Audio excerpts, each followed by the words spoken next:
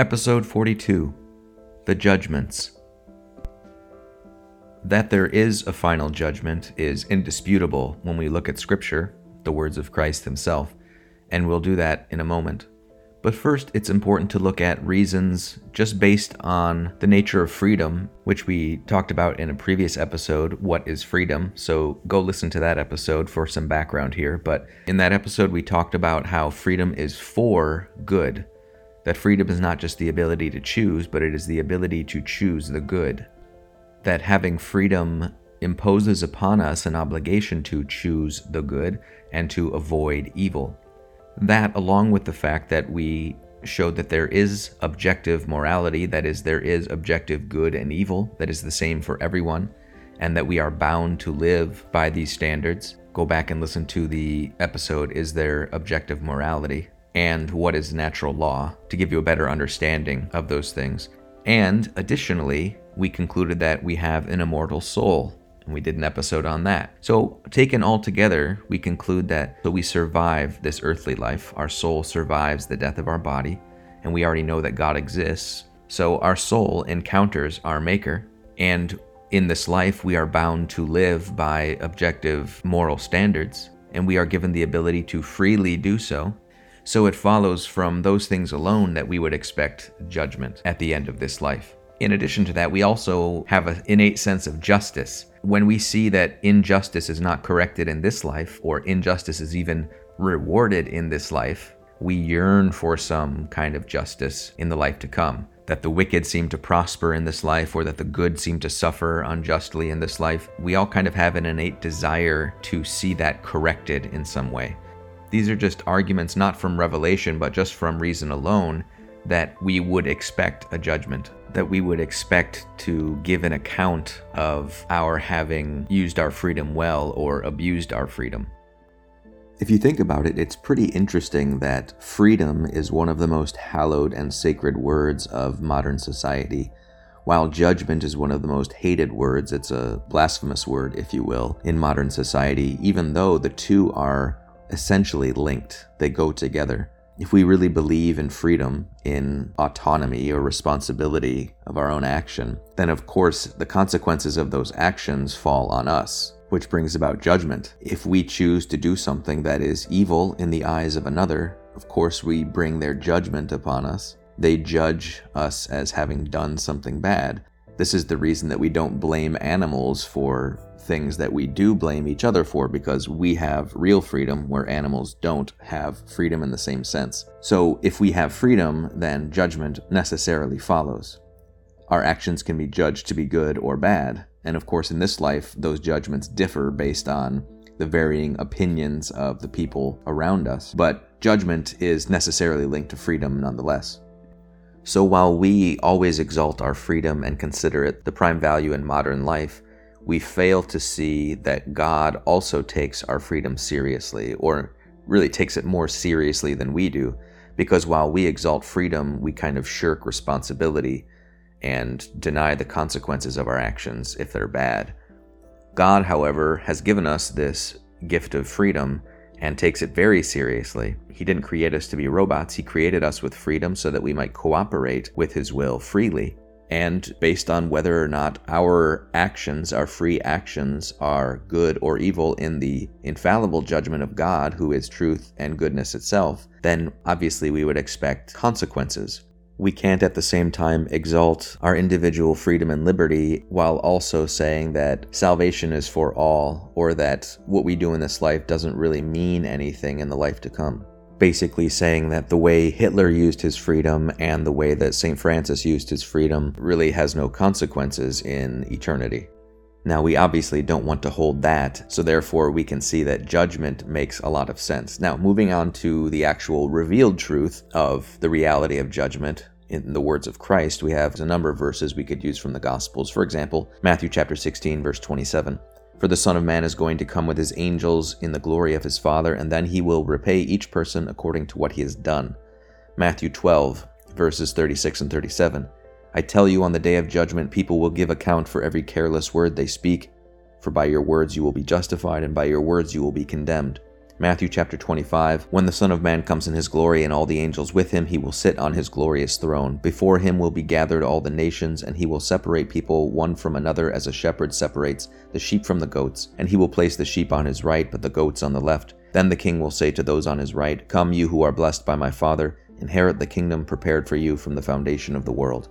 John chapter 5, verse 27, and he gave him authority to execute judgment because he is the Son of Man. John chapter 12, verse 48, he who rejects me and does not receive my sayings has one who judges him.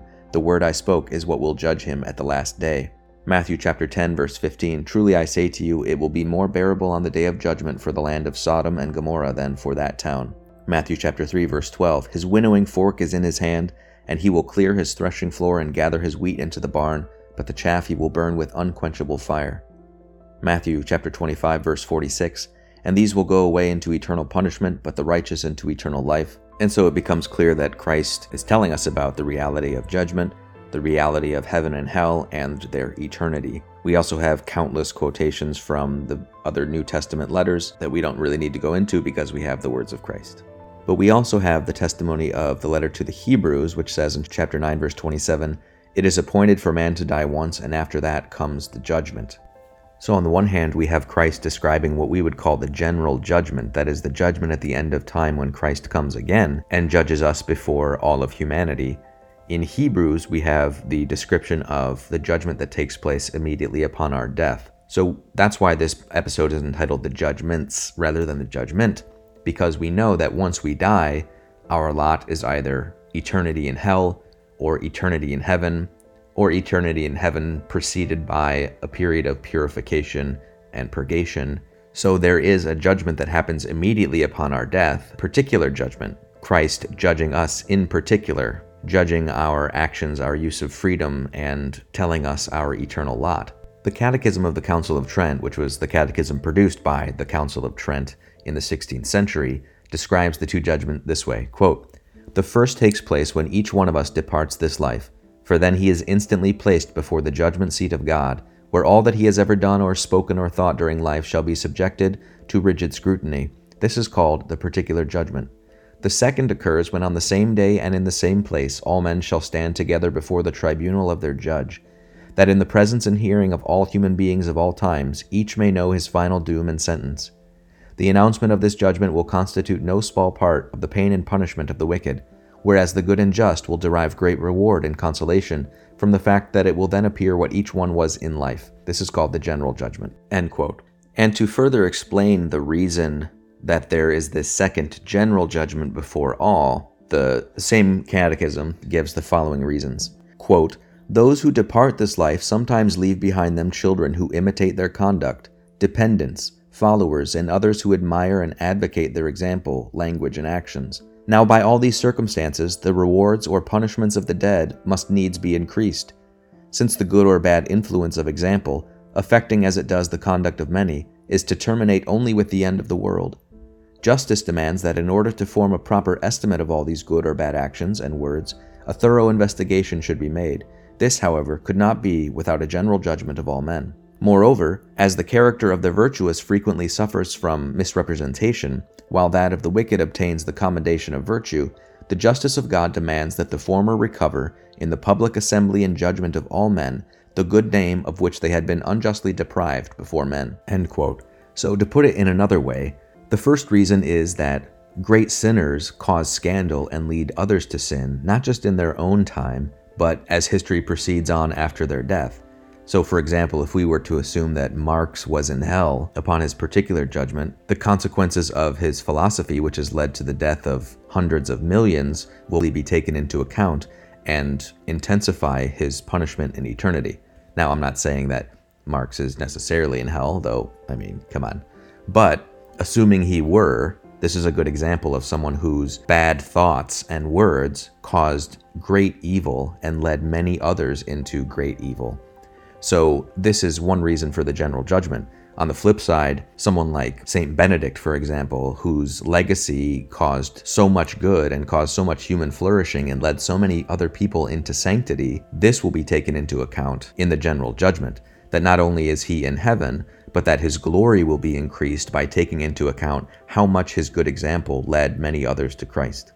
And as the Catechism said in that quote, this can only be done when history has run its course and we reach the end of time and Christ comes again.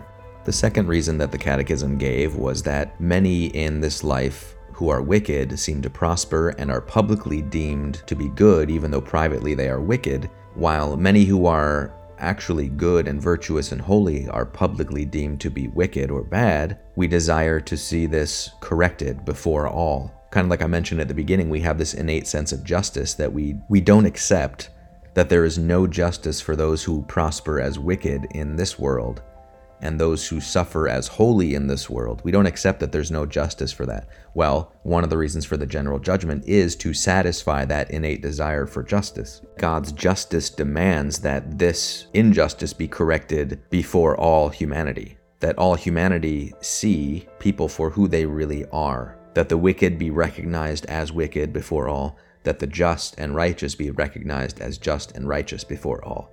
So in addition to this being divinely revealed, that the general judgment will happen because Christ said so, it also seems very fitting to us because we have this innate sense or innate desire for justice. Now, all of this seems rather terrifying, and there's a healthy element to that, right? That this kind of healthy fear of punishment and fear of condemnation should not just remain as fear, but it should spur us on to not just wanting to avoid punishment and avoid hell and avoid condemnation, but to positively desire eternal life with God, to positively desire the glory of life in heaven. It's important to remember, too, that God's mercy is always available to us while we live and breathe. No matter what we have done, no matter how wicked we have been, God's mercy is always offered to us. We always say that God's mercy is infinite, but very few people actually believe that regarding themselves or regarding others. You have some people that can believe anyone can be saved, and they believe and preach that no matter how bad you are, God can always forgive you, but they fail to believe that in their own circumstance. They always allow themselves to be tricked into thinking that what I've done is beyond God's mercy. And then on the other hand, you have people that believe that no matter what they do, they can be saved and forgiven, but that there are certain people that are so bad that God can't forgive them. So in both instances, those people are wrong. It's an all or nothing. Either God's mercy is infinite and can apply to anyone and any sin, or it's not. If you believe that there's someone in this world who is so wicked that they literally cannot be saved, then you really don't believe in the infinity of God's mercy.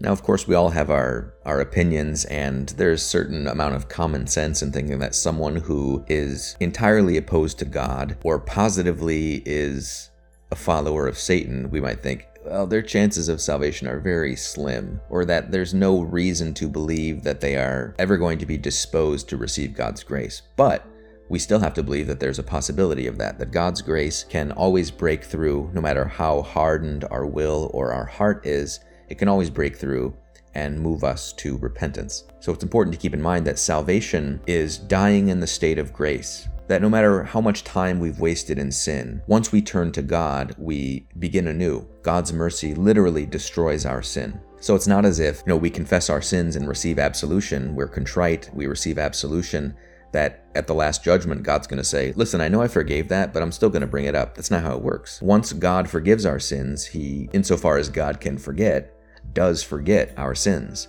So dying in God's grace is what we need to pray for all the time. It doesn't mean that we put it off until the end of our life. That's a very dangerous thing. We can't plan when we are contrite. And the more that we remain in sin, the less likely it is that we will ever be disposed to true repentance and to the action of God's grace. But it should be a consolation that no matter how much we think we've sinned, no matter how much time we've wasted in the past in sin, once we have true repentance, God really does forgive and forget our sins.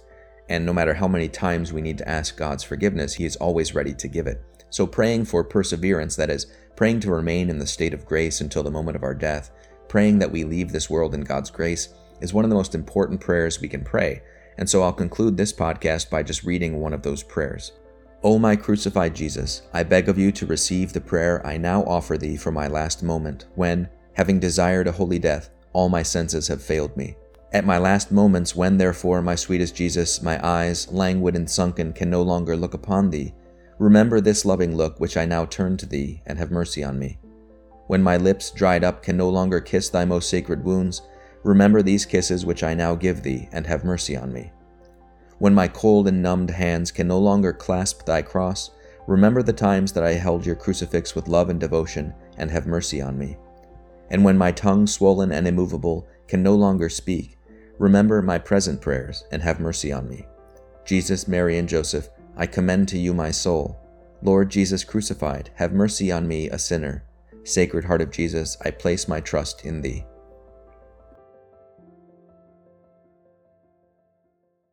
Thank you for listening to Catholic Daily Brief. Please share this podcast with your family and friends, give us a 5-star rating and a good review, and consider becoming a member at patreon.com/CatholicDailyBrief. God bless.